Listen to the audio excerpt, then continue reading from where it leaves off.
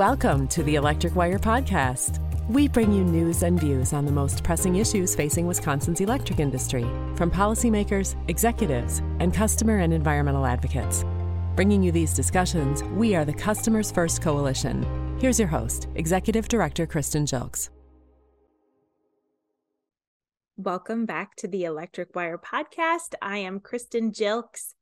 Our panel today breaks down some of the major energy provisions of the Inflation Reduction Act, or the IRA, which is federal legislation signed into law by President Joe Biden on August 16th, 2022, which included sweeping changes to existing renewable energy production and investment tax credits, game-changing incentives for electric vehicles and electrification, and a host of rebates and other programs to spur home and building efficiency upgrades.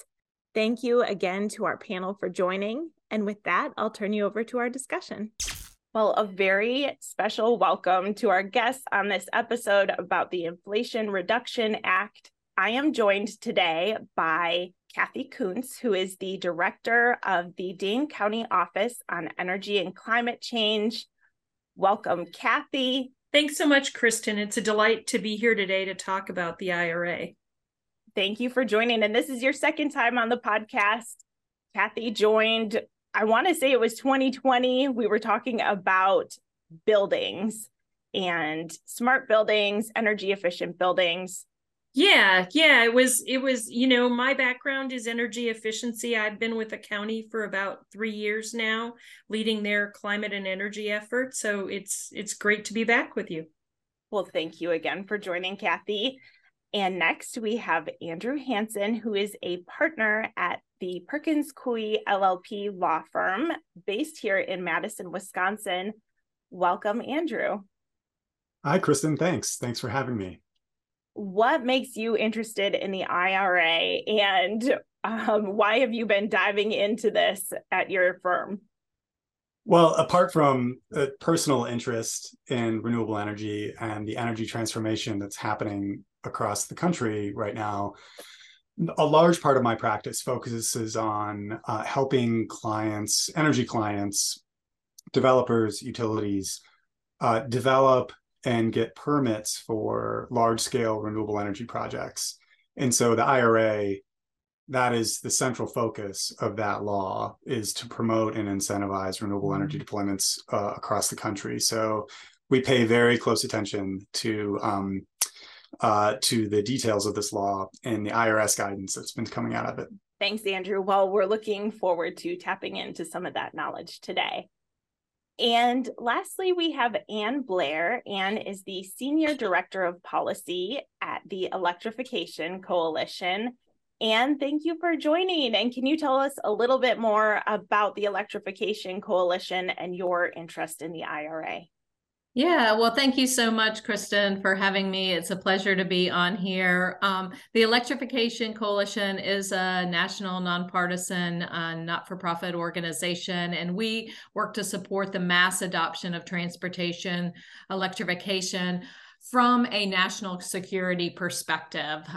There are significant impacts from our dependence on oil and the risks to all Americans from that dependence, from the amount of money that we're sending overseas for the protection of those assets and the impacts to our military and others. And that really has deep embedded impacts in our overall national security. Me personally, I've been working on transportation issues for a little over 20 years now, and really driven on these issues from the impacts I've seen from our dependence on oil, from an environmental standpoint, from impacts from oil spills and things like that, and also from emissions perspective. The first work that I started doing was on reducing emissions from school buses because of the impacts on our children's health. And so the IRA really has important implications for helping really elevate and clean up those resources, both light, medium, and heavy duty vehicles. So really excited about this law and to talk about it with you all today. Thank you so much, Ann. I know when I think of school buses, there is a distinctive smell that I associate with them from my childhood. And I think of an electric school bus with no direct tailpipe emissions, I think that everyone can get behind a healthier environment for our kids. Yeah, it's going to have huge impacts, and this law really is an important complement to the bipartisan infrastructure law, which has additional funding to support school bus electrification. And really, the combination of those, I think, will really get us to a good place and making it a cleaner environment for kids on riding those buses. I recently chaperoned one of my son's trips, field trips on the school bus, one of the diesel ones, and it had been a long time, and I was like, yes, this is why I'm still doing this work, because it is not a pleasant environment. Thank you for doing that work, Anne. All right, well, Andrew, I want to start with you. You mentioned working on siting renewable energy projects. Tell us a little bit more about what you have found in the IRA for renewable energy. Yeah, I'd be happy to. I think I want to start, though, what the world looked like before the Inflation Reduction Act was passed for the renewable energy sector in the US. And I always joke that the agency or arm of the federal government that is the most responsible for setting renewable energy policy in the United States is, believe it or not, perhaps not the Department of Energy, but instead the Internal Revenue Service. Because a large part of the favorable economics of renewable energy in the last 15, 20 years has been driven by tax credits enacted by Congress and implemented by the IRS through guidance. And that tax credit regime went a little bit something like this. There were two main types of tax credits. One is a production tax credit, which gives you a tax credit based on how much renewable energy your facility produces on an annual basis. And then there's this other thing called an investment tax credit that is also kind of how it sounds.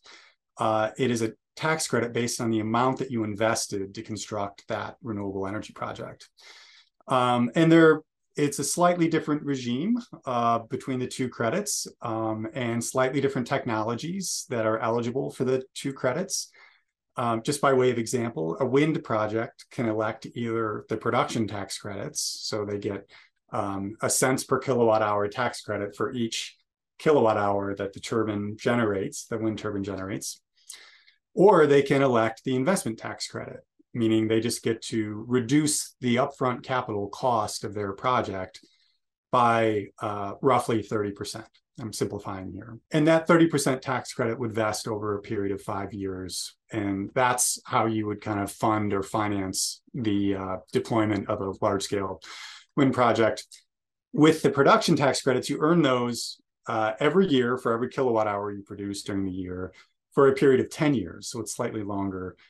And it's generally regarded that the production tax credits, at least in the wind example, are a little more valuable and produce more offsetting credits to reduce the cost of your project than, say, the investment tax credit. Now, the way you would qualify for these credits would be you could either begin physical construction of the project, meaning you're pouring foundations and you're out there with backhoes and bulldozers and the works, you get the idea. And that's on-site physical work. Or you could do it with off-site physical work, meaning you could order a big component that is going to be used in your project. It's usually referred to as like the transformer.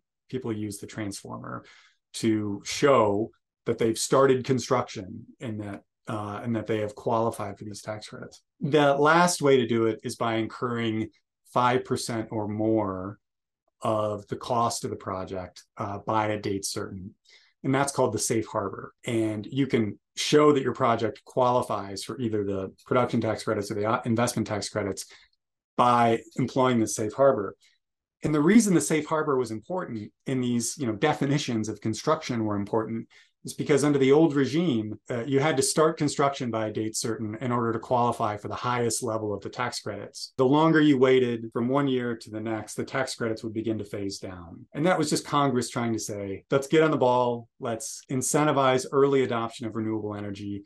The sooner you start construction on your project, the more tax credit you're going to get. And then after that, you just had to complete construction within 4 years. And show that you were employing continuous efforts to finish construction project. Just bear in mind, you had this like regime in which you really had to hurry up and get your project in service. For example, if you wanted to qualify your wind project for 100% production tax credits, the full value of the production tax credits, for example, you'd have to start construction before 2016. And then each year thereafter, it would phase down by 20%. And, the IRS, because of the global pandemic, extended that. Sometimes Congress would step in and extend the phase downs so they would breathe a little new life into these renewable energy projects or into these tax credits to make them last a little bit longer. Well, along comes the Inflation Reduction Act. And what the IRA fundamentally did is create long-term certainty.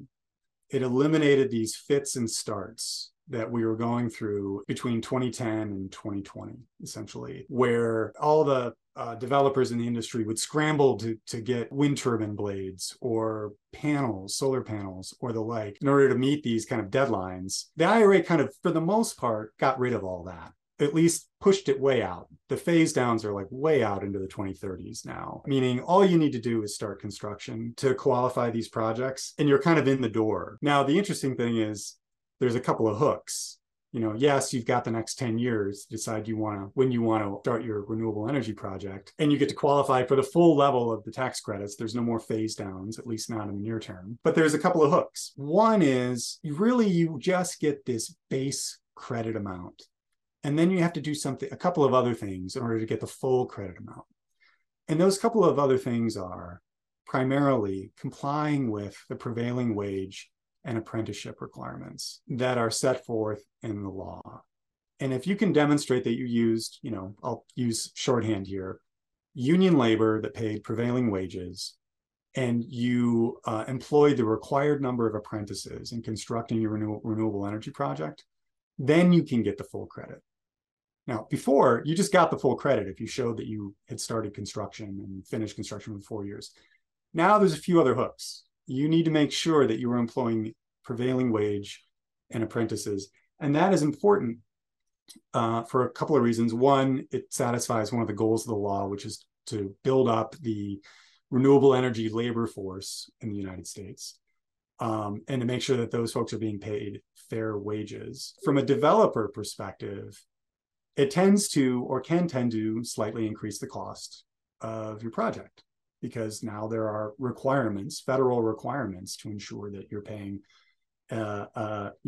essentially prevailing wages. And it means that there's going to be some uncertainty with whether or not your project really qualified until you've finished construction, meaning you've met those prevailing wage and labor requirements. Beginning on January 29th, projects that start construction after that date will have to comply with the prevailing wage and labor requirements. In a nutshell, that is how one of the biggest ways in which the Inflation Reduction Act has changed. I think that's really helpful. I mean, I think just as a casual observer, I had heard there were things in the IRA that addressed renewable energy tax credits, but that really helps clarify. Do the levels change at all? Do the percentages change? No, not to speak of, except that you can now qualify for the full level of the production tax credits and the full level of the investment tax credits.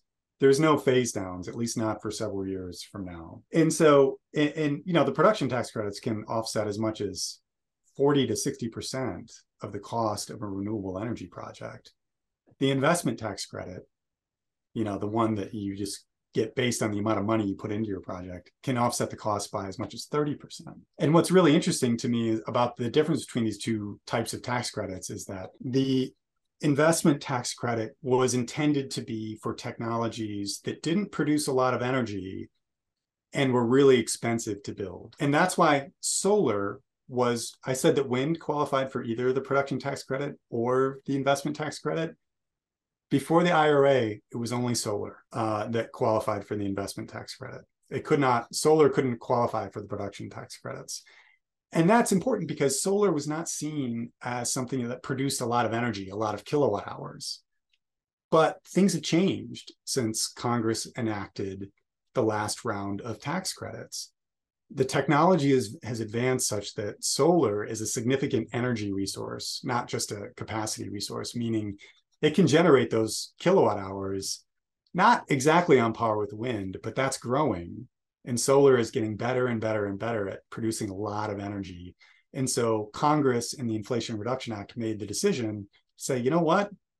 Solar should qualify for these production tax credits too, because that could be more valuable for a solar project than, say, the investment tax credit. So they're kind of letting the industry pick between these different types. Andrew, are there other energy generation sources that are now eligible for PTCs and ITCs under the Inflation Reduction Act? Yes.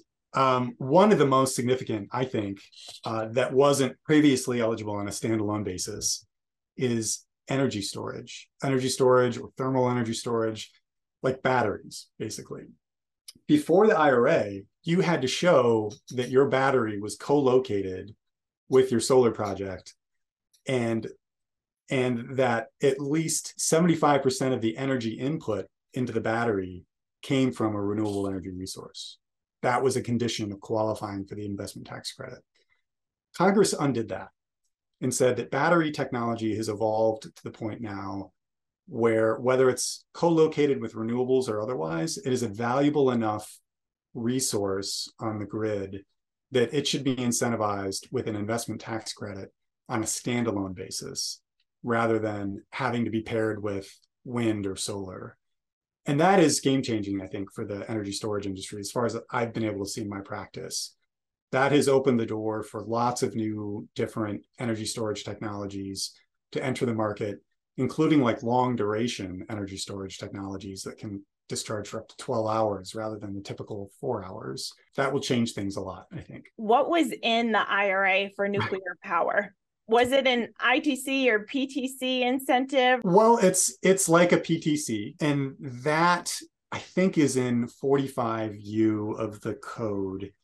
And it's really for just existing nuclear plants. It's like, I got to be honest, it's a really complicated formula for how the tax credit applies.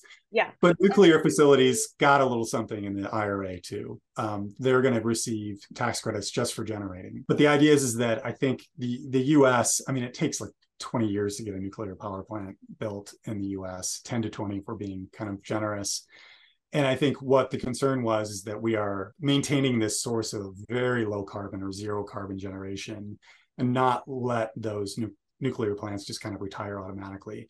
Anybody who's been following the industry has kind of seen that wind has been outcompeting nuclear in the market in recent years.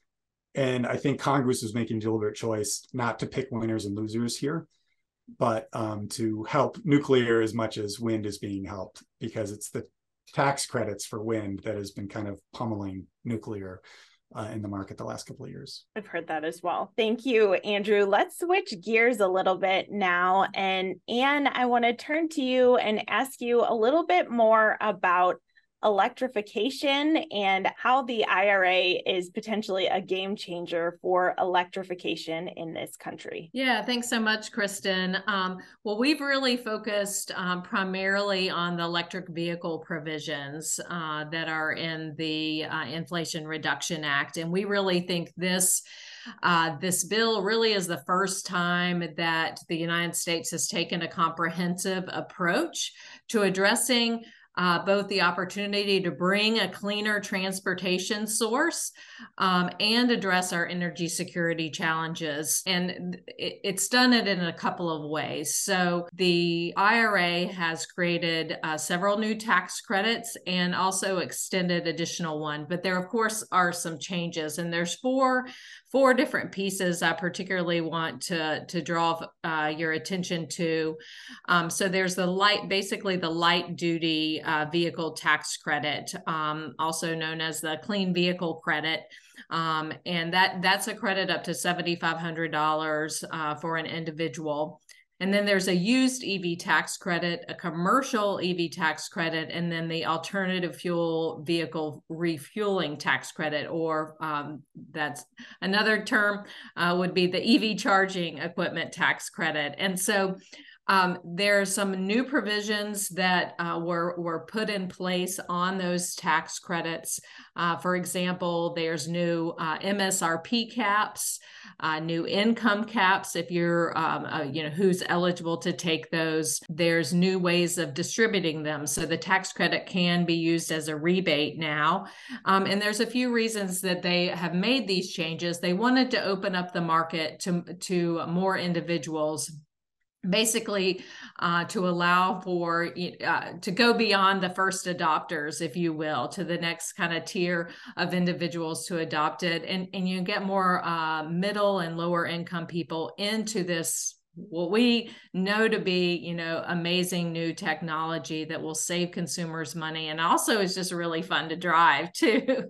And then a few of the additional provisions, as I mentioned, the energy security issues, is they put some requirements around where the vehicles must be assembled. And so beginning as soon as the bill was signed back last year in November, the vehicles must be assembled in North America.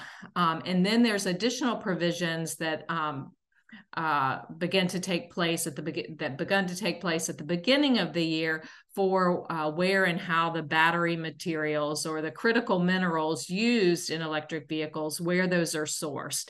And those provisions will begin to phase in at different periods, different percentages over the course of the next decade. And another huge impact, similar to what Andrew mentioned about the production and investment tax credits, is this creates a longer term solution than we've had before with electric vehicle tax credits. This will go for 10 years, which also helps create more certainty in the market for both consumers and for manufacturers.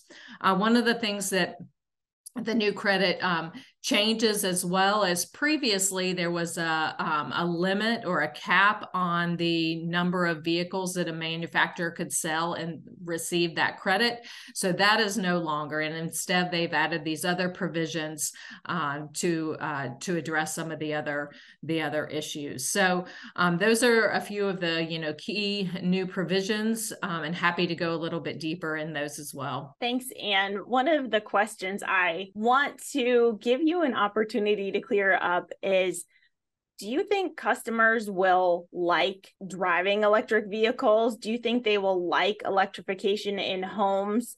Will this be a better experience for customers, or is it the government trying to push something that people don't actually want? Yeah, great question. On the vehicle side, which I know the most about, is that people, once they drive an electric vehicle, they tend to love it, and will get another one. So, and myself included, I had, a Chevrolet Volt, I've had a Nissan Leaf, and now I have a Volkswagen ID4. The cars just really are a much better technology, saving money. They are much more affordable and stable prices. Electricity prices across the country are far more stable than, the oil and gas prices. So they create that additional incentive, and the maintenance costs are so much lower. You're changing your tires, you're changing your windshield wiper fluid, but other than that, the technology is far superior than the internal combustion or diesel engine. Thank you, Anne. And I think Kathy and Andrew and I could probably all back you up on that one, that it is a great driving experience. Yes. And I'm excited for more people to experience it as well. And do you think that this legislation will spur more drivers on the road who are driving EVs? Yeah, I think it is going to be a real game changer, both in terms of awareness and getting more consumers and vehicles because of the tax credits and the incentive, and the way it's going to be implemented, allowing more rebates for consumers. But, the other thing that it's, helping to do is there's going to be more vehicle models. All the major engine manufacturers have a commitment to go partial or all electric within the next decade. So we're going to see a whole host of new models coming out, and this law will help expedite that timing. As far as infrastructure, this law paired, as I mentioned earlier, with a bipartisan infrastructure law, which is focused on deploying a nationwide network of charging infrastructure across the country. These are really perfect complements, whereas that bill's really focused on the charging infrastructure, supporting utilities and grid and the transmission, and this law is really focused on the vehicle side, and paired together, it'll be a perfect complement to create that certainty. I mean, one of the biggest questions folks have about driving electric is, where do I charge it? How do I charge it? Is there enough charging? And what we're going to see through this nationwide network is there's going to be charging stations, fast charging stations, at least every 50 miles. There's going to be redundancy at each station so that you can be assured that you're going to have a station that works when you get there. And so it's really the complement of these laws that's going to create more consumer confidence and expedite adoption of the vehicles. Okay, Kathy, you can weigh in on this as well, but I want to clear it up here as well. Is there anything in the IRA that is going to ban people from having natural gas stovetops? There is nothing in the IRA, Kristen, to ban natural gas stovetops. It's maybe a little bit unfortunate that the news about the public health risks tied to gas stoves coincided with some of us talking about the IRA, because things get conflated. I think, there is a really important message though there about gas stoves. And as we're electric vehicle drivers. When I talk to other electrical vehicle drivers, very often people say, I love my EV because it's clean. And I go, clean? What do you mean? And they say, I don't have this odor. And I really believe that especially with the IRA now, within the next decade, it's going to be increasingly uncommon for us to burn fossil fuels inside our well-constructed, tight homes as a strategy for doing anything. And that's going to take some adjusting, but that's about, my grandparents had a coal stove in the basement of their farmhouse. When I say that to people, they're just like, that's crazy. Why would you burn coal inside the place where you live? And I'm like, and why do we burn natural gas inside the place where we live? This is not the future. Each of these transitions were better than the one that came before, but we're not talking about banning things. But I think it's really, at the same time, very important that in the same way we say to people, you should never warm up your gas car in the garage because that carbon monoxide can leak back into what's often your kitchen adjacent to that garage. Similarly, there are real risks with cooking with natural gas in an unvented kitchen, and you should make sure you have a real vent that vents to the outside, and you should run your vent whenever your family is spending time in the kitchen near that stove. And in 5 years, this will be akin to secondhand smoke, is my prediction, that we're gonna, the health implications are serious. But the government did not outlaw cigarette smoking. They helped us understand the risks, and people restricted maybe where things happened, but people are allowed to do these things. So yeah, it feels like a little bit of a boondoggle. Thank you for helping clear that up, Kathy. And let's stick with this topic of the home. I know the Inflation Reduction Act had incentives and rebates for homeowners to help bring down costs, make energy more affordable, increase energy efficiency. Can you talk a little bit more about what is in the IRA for homeowners, for multi-unit dwellings, and how it's going to change the way that we live? Yeah, definitely, because there are several really substantial features here. And, the whole strategy of the IRA is to make clean energy solutions cheaper than dirty energy solutions. And so that resonates through what's available for homeowners. So first, today, beginning on January 1st, 2023, we have new tax credits for homeowners. And those tax credits are significant because the old tax credit was a once in a lifetime tax credit. So you could once do energy efficiency. Now the cap is an annual cap of $1,200. So you can think about how, as a homeowner, you might one year do an energy audit where you can get $150 back on that. Maybe you do some insulation work. Maybe the next year you do an upgrade of some of your equipment. If you transition to a heat pump, there's a separate $2,000 tax credit for that. So the first layer is the tax credits that are now, and again, as Andrew was saying, those are 10-year tax credits. So it's not going to flip on us overnight. There's time for the market to help leverage those.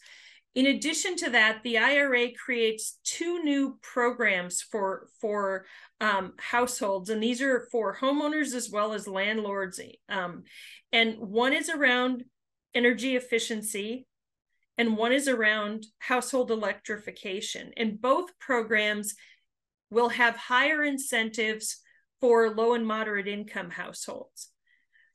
Those programs aren't available yet. That's not, it's easier for a tax credit to go into effect than for a program to be designed. So the Department of Energy is still designing those programs. We believe that at some point this summer, they're going to communicate to states the parameters, and then each state will figure out within those parameters what they want to do and submit their plan to DOE. And the best guess right now is it's probably 2024 when those programs roll out. But those programs included there, one of the things that I think is very significant is under the electrification program, a homeowner is going to be eligible for a grant to pay for electrical panel upgrades. Now, we know that for older homes, there are barriers to moving to some of these technologies because you don't have enough electrical service. And historically, an energy efficiency program here in Wisconsin, a program like Focus on Energy, cannot pay for an electrical panel upgrade because there's no energy savings there. But there'll be these federal grants that can kind of fill some of that in. And all of that becomes really important from an equity perspective, because we are moving across our buildings, and as you heard from Anne, across our transportation to more clean fuel solutions. We need these federal programs to ensure that our low and moderate income households are also making that transition, because otherwise we're going to end up in a scenario where we've got our affluent communities all electric, not using the natural gas system anymore, and pockets of disadvantaged communities who suddenly have to pay for that infrastructure 100%, and their costs are going to spiral. And so we've got to make sure we're bringing everyone along in this process together. And of course, doing all that work, increases comfort, it increases indoor air quality. There's a ton of additional benefits, but fundamentally, it's going to reduce energy costs over the long term for all of those households. That's very exciting, I think, especially as it relates to overall affordability. We're looking at high gas prices globally right now. And I think the more we are able to reduce our dependence on these fossil fuels that have sometimes unpredictable prices, I think the better it is for customers long term. Yeah, Anne referenced this, talking about buying gasoline versus putting electricity into your car, and how electricity is a more stable price over time. Certainly there are increases, but because those are regulated markets, largely it goes up more slowly. In the course of the IRA, there was discussion of Moody's did this analysis of what drives inflation in the US. And before every significant inflationary period since World War II, there was a spike in fuel prices. If we can move our nation away from this dependence on this global market that we cannot affect the global price of a barrel of oil, we have the potential to sort of opt out of all of at least some of the inflation that's associated with that. That was just really powerful, like factoid to me, that I was like, holy cow, who knew that? Like, yeah, this is, and it makes sense. Transportation, I mean, it's a big piece of what is in all of our products. Yes. And I think it brings it all home. Like, why is this legislation called the Inflation Reduction Act? And, all the provisions contained within and what they aim to do. So thank you for that, Kathy. Another piece of this that I wanted to ask you about is the local units of government. You represent Dane County. I'm wondering if you're anticipating that local governments will see benefits from the IRA.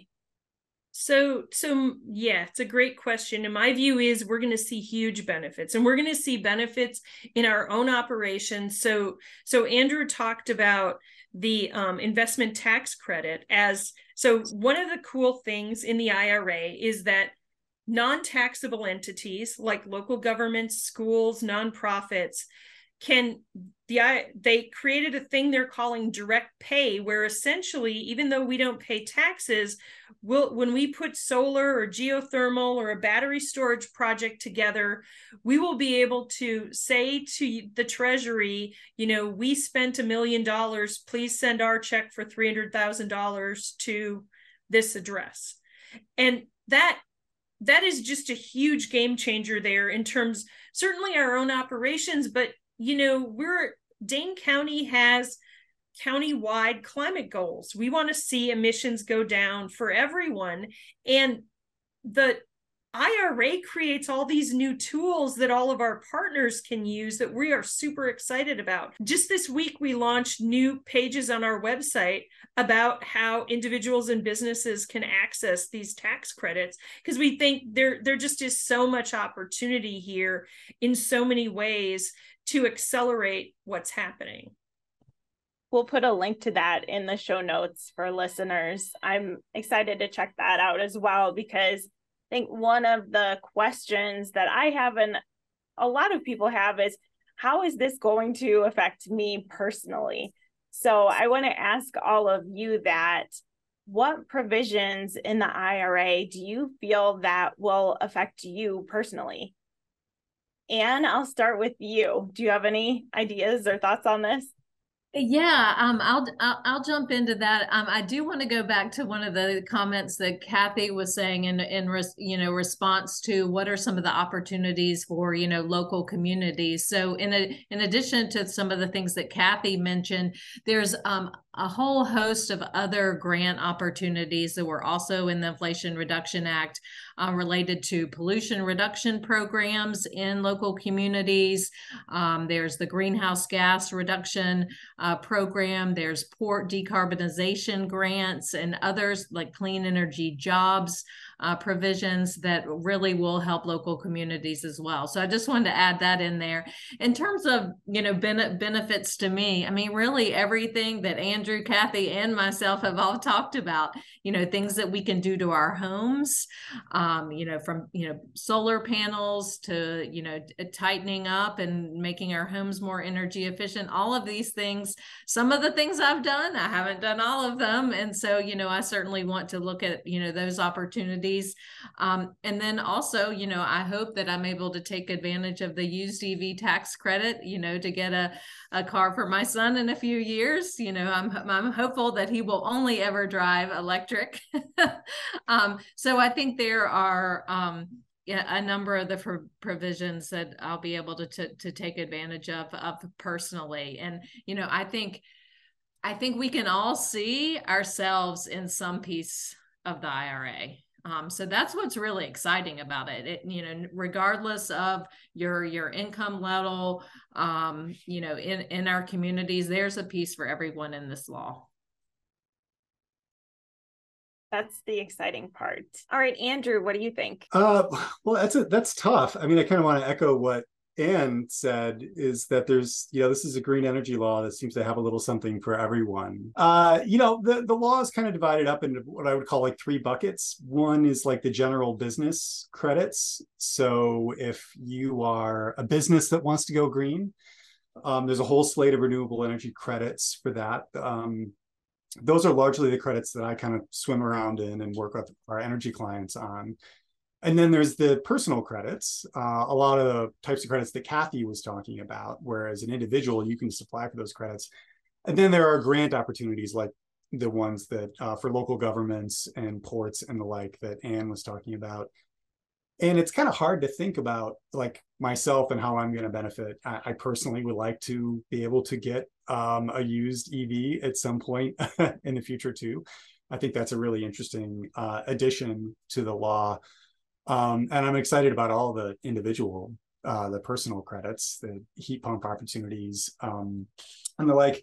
But really what I think I'm the most excited about the IRA is just kind of this wholesale high-speed transition that the law seems to call for over the next 10 years. Energy policy evolves like over decades typically, and then it lasts for decades. And here, like, back in the 70s, we were building coal-fired power plants left and right because we thought that that was the solution to cheap energy during the 70s energy crisis. And a lot of those coal plants are still around today. And, another generation has passed, and now here we are with the IRA, seeking another wholesale remake of the energy and transportation sector. And I can't believe I get to watch that happen during my lifetime. I just am fascinated by it. I think it's amazing. And the other thing I'll just say is I think the law was just so clever and creative in the way that it solved a bunch of problems all at once. The prior renewable energy policy kind of impetus was through tax credits primarily. And the problem is what do you do when a lot of these companies and businesses don't have tax liability? Where is their incentive to deploy renewable energy? I mean, Kathy mentioned that with direct pay. Now there's direct pay for entities that don't pay federal tax for the most part, nonprofits, local governments. And direct pay is exactly how it sounds. It's a check from the government. And if you are getting direct pay for like production tax credits, say Dane County builds a solar array, or not Dane County, but a local government somewhere, they will get a check from the government every year for the value of those tax credits. It's almost like a revenue stream that helps offset the cost of that project over time. And that to me is just, that's really cool. But the other thing is for those for-profit entities that are subject to federal tax and do pay taxes, if they don't have enough tax liability to absorb all of the tax credits from their project, they now get to sell those to somebody who does have tax liability, which is really, I think, game-changing and exciting. It makes it more possible for rate-regulated utilities to build renewable energy projects, especially those utilities that don't necessarily have a lot of tax liability. It makes it possible for other entities to avoid having to find like really creative financing mechanisms, like using tax equity and all other sorts of complex structures. They can just simply show the IRS that they built the project, it produced X amount, or they spent X amount, depending on which type of credit they applied for, and boom, you should be done. And so, like I said, like it just solved a whole bunch of problems all at once. And I'm really excited to see how the transition goes. Thanks, Andrew. Kathy, what about you? What are you personally going to access from here? I'm very excited to hear your response, and I hope it includes heat pump. I'm taking notes. It does include heat pumps. So actually, like Anne, I drive an ID4. I think, we're a happy one-car EV family. But we have a 15-year-old solar system that we might be doing an upgrade to, and maybe it includes some battery storage. And I think, a heat pump is definitely in our future. This sort of accelerates that conversation about how we start to transition away from natural gas in our house too. So it is pretty amazing when you look at this, like just how much opportunity there is here. So I've promised listeners in the past that we would do an entire episode about heat pumps, and we still haven't gotten there.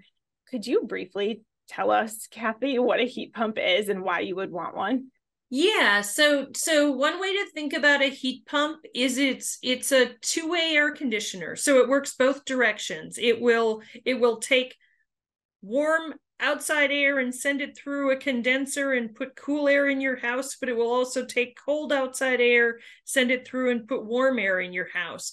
And, in many parts of the country, heat pumps are what people heat and cool with, because the heat pumps that have long existed in the US did a really good job heating down to maybe 30 degrees Fahrenheit. And so if you lived in, I don't know, St. Louis, Missouri, a heat pump probably worked for you as your cooling, and heat pumps are incredibly efficient. So that cooling is way more efficient than an efficient air conditioner kind of thing. And the heating is quite efficient too. We've got now, and we'll connect you to some of these folks, Kristen, we're starting to have folks in our area who are doing conversions of their homes. So there is a growing group of what they call cold climate heat pumps, where the heat pump might work down to 15 below Fahrenheit and can be coupled with some supplementary heating strategies, so that's heating homes in our climate with no issues. I've got a couple of folks we're in touch with who are, one of whom is in a 100-year-old home that she did a bunch of insulation and then put in a heat pump and is completely delighted with it. She also took out a gas stove in the kitchen, and by the way, says she can tell when she walks into someone's house now if they have a gas stove. She can smell it in the doorway, because there's a difference. So we've got kind of a growing number of examples. We're seeing a lot of heat pumps in Dane County, and I know vendors are telling me in Milwaukee, in multifamily housing, it's a really good option, and there are clever ways that they're sometimes locating those heat pumps to maximize efficiency. So the challenge, I think, for us transitioning to heat pumps is partly psychological. Since the 1980s, when Wisconsin started having energy efficiency programs, we told people, don't heat with electric resistance heat, heat with gas, it's more efficient. But heat pumps are yet more efficient than those gas appliances. And so we kind of have to bend our minds around a different way of doing this. I think that is the bigger challenge, not the technology at this point. The technology is largely here, and there are an increasing number of good options. I'm starting to hear vendors advertise heat pumps in radio ads, so I'm encouraged that it's coming. Is there anything we should know or be preparing for as we talk about how states are going to implement these new programs? I think one of the things, Kristen, that people need to recognize, and we've talked a little bit about the infrastructure bill as a complement to the Inflation Reduction Act. So the Inflation Reduction Act, more than 2/3 of the incentives are tax credits. Tax credits aren't formula allocations to states. There's not somebody locally who's responsible for getting people to do tax credits. Tax credits are going to flow in big ways because people knew about them and took advantage, and vendors helped them, and all of that. Or they're going to flow in little ways or even not at all because folks weren't aware of them and there was no local help. I can tell you, this is why we've got pages up on our website. We think the tax credits are an incredible assist from the federal government for our climate goals, and we want everyone to know about this. So we're thinking about this really in an organizing way. Our office works with local governments, but we also work with faith communities and corporate green teams. How do we feed that information to all of those folks to share in their networks so that people know about these opportunities kind of thing? How do we make it easy and reduce some of that friction to get there? Because otherwise the tax credits are going to flow to the coasts where people are doing more of these things and there's more existing conversation, and we're going to miss out. Well, we want to make sure that doesn't happen and appreciate your effort to help connect people with resources. Andrew, did you want to chime in? We're going to see probably in the next couple of years a pretty significant influx of new renewable energy projects that are going to be under development and under construction all over the country, I would say, including within the interior of the country, like the Midwest. And one thing that energy companies, developers can do when they go in to apply for their local permits, is as part of the process of applying for local permits, is be almost like a technical advisor to that small local government about what is available to them under the IRA. I mean, who better than to advise these local governments than somebody who's already in the energy industry and already in the energy space? And they could, all the way from let's just have a meeting and we'll lay it out for you, to we'll dedicate a person to help you apply for grants and develop your own rooftop solar project on your municipal building that will comply with the IRA tax credits and get you direct pay for the next 10 years. And I think, like the energy industry itself can do a tremendous part to kind of not really proselytize, but just like get out there and help local governments leverage this stuff. And local governments really benefit from that. And then you've got, a true partnership for renewable energy deployment, especially in small rural communities where, there may not be as much awareness of these sorts of resources that are going to be available. And I think that would kind of boost implementation as well. So just as a matter of practice, I think it makes sense for developers and energy companies to do that as part of their permitting efforts. Thanks, Andrew. Anne?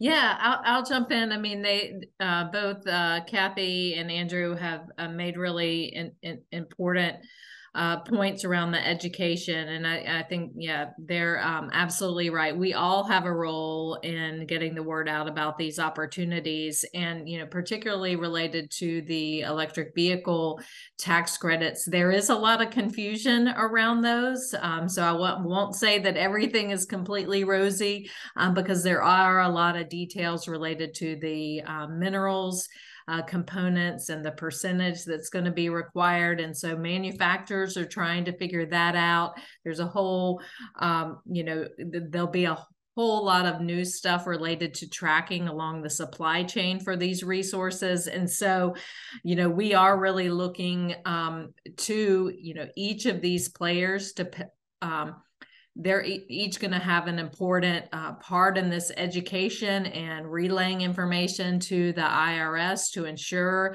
effective implementation of the law. And the IRS has already begun to put out some guidance. There will need to be further guidance on it to, ensure that the vehicles that fit the provisions that were outlined in the IRA, that they are, matching these requirements. So there is a lot more education that's going to be needed. We need more guidance coming from the IRS about some of these provisions. So, I think in the near term, some of this is going to be delayed a little bit as we get further clarification. But I'm hoping once we get that and once the manufacturers and dealers understand their roles under this new law, that money will begin flowing and benefiting consumers and businesses alike. I was just going to mention, too, that the IRS just recently issued a FAQ, a frequently asked questions, about the Section 30 EV tax credits. And in that FAQ, I believe they listed the makes and models that will qualify for the EV tax credits in 23, as well as kind of like an implementation for how some of the requirements of the tax credit are going to play out over the course of this next year. I was personally surprised by how many models were going to qualify. There's a lot. That's right. And I think that list is going to be really important. And one of the other steps will be the manufacturers making sure that they submit those requirements. And then in the case of some of these rebates, the dealers are going to need to do some reporting as well. So those are, just some additional details that are going to need to be further worked out. Thank you. And maybe it should go without saying, but we will put that IRS FAQ in our show notes. All right. We are running up on an hour. So I'm going to ask you really quick, just a lightning round. What do you think, as we look back in 5 or 10 years, what do you think will be the most visible, lasting impacts from the IRA? Andrew, I'm going to start with you. The EV charging station and the electric vehicle that you see on the road, and how many of them you start to see on the road. I think that those two, apart from probably the obvious as you drive through the Midwest, you'll see a lot more solar arrays and wind projects out there too. And those are going to be around for the next 30 to 40 years. Got it. Thanks, Andrew. Anne? I'll just echo exactly what Andrew said. I think people are going to know where charging stations are. They're going to begin to see that signage along the highways. And I think that's going to be the most visible impact. And also, hopefully, those emissions around our ports and distribution centers. I hope we're going to see a lot, cleaner air in those communities from transitioning a lot of those diesel engines to electric. Thanks, Anne. Kathy, we'll go to you.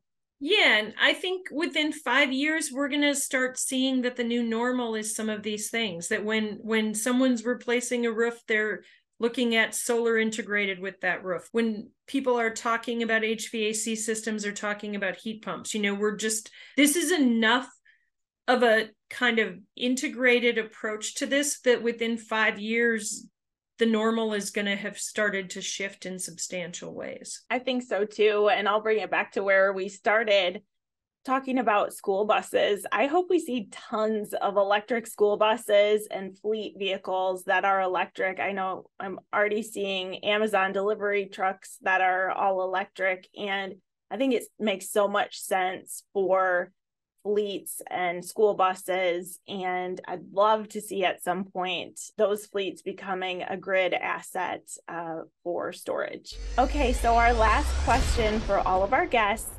If you had all the power in the industry, what would you do with it? And Andrew, I'm going to start with you. This is a big question. If I had all the power, I think the next step, and this is a little wonky, but we need to start talking about a nationwide integrated transmission system in the United States to support the deployment of large-scale renewable energy.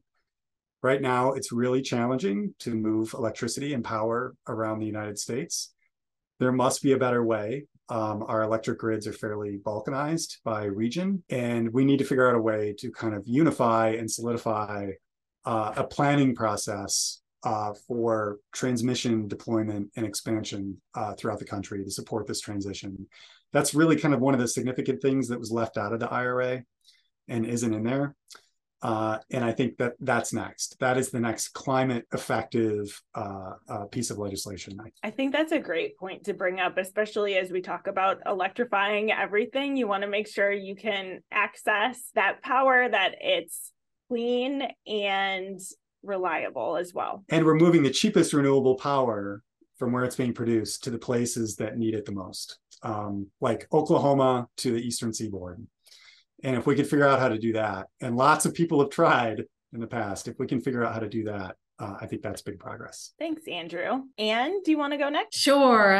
That is certainly a big question. So I'll just add on, I guess, to, other things that I've mentioned, and you just reference more on school buses, but I want, every kid that is riding in a school bus for it to be a clean school bus, and for those school districts to have the resources to be able to deploy those and install the necessary charging to support those, and it be bi-directional charging so that we can see those school buses serve as storage and as resiliency tools across our country. I think everybody deserves a clean ride to school.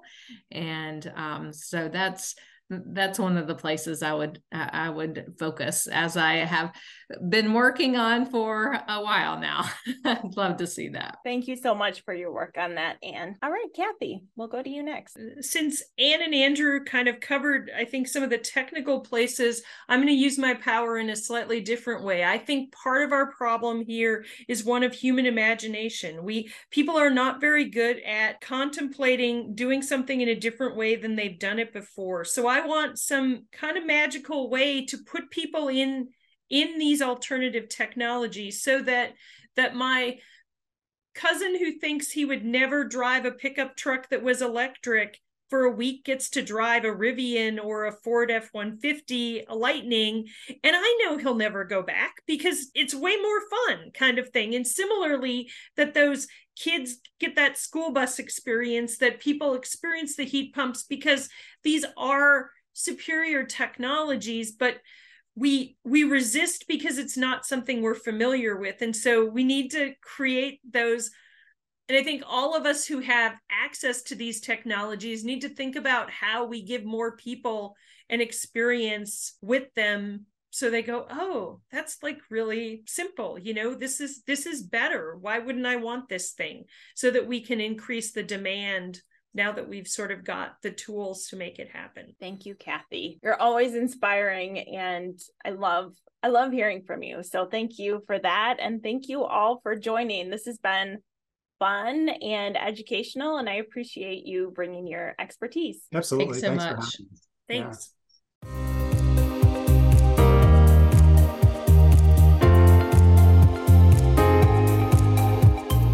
Thank you to all of our listeners for tuning in. Please support our work. You can subscribe to the Electric Wire podcast if you haven't already, and you can follow us on Twitter @The Electric Wire.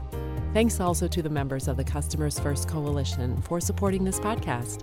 Our members are Dairyland Power Cooperative, Madison Gas and Electric, the Municipal Electric Utilities of Wisconsin, WPPI Energy, the Citizens Utility Board, the International Brotherhood of Electrical Workers Local 2150, and the Wisconsin Electric Cooperatives Association. Thanks again for listening. We'll have a new episode next month.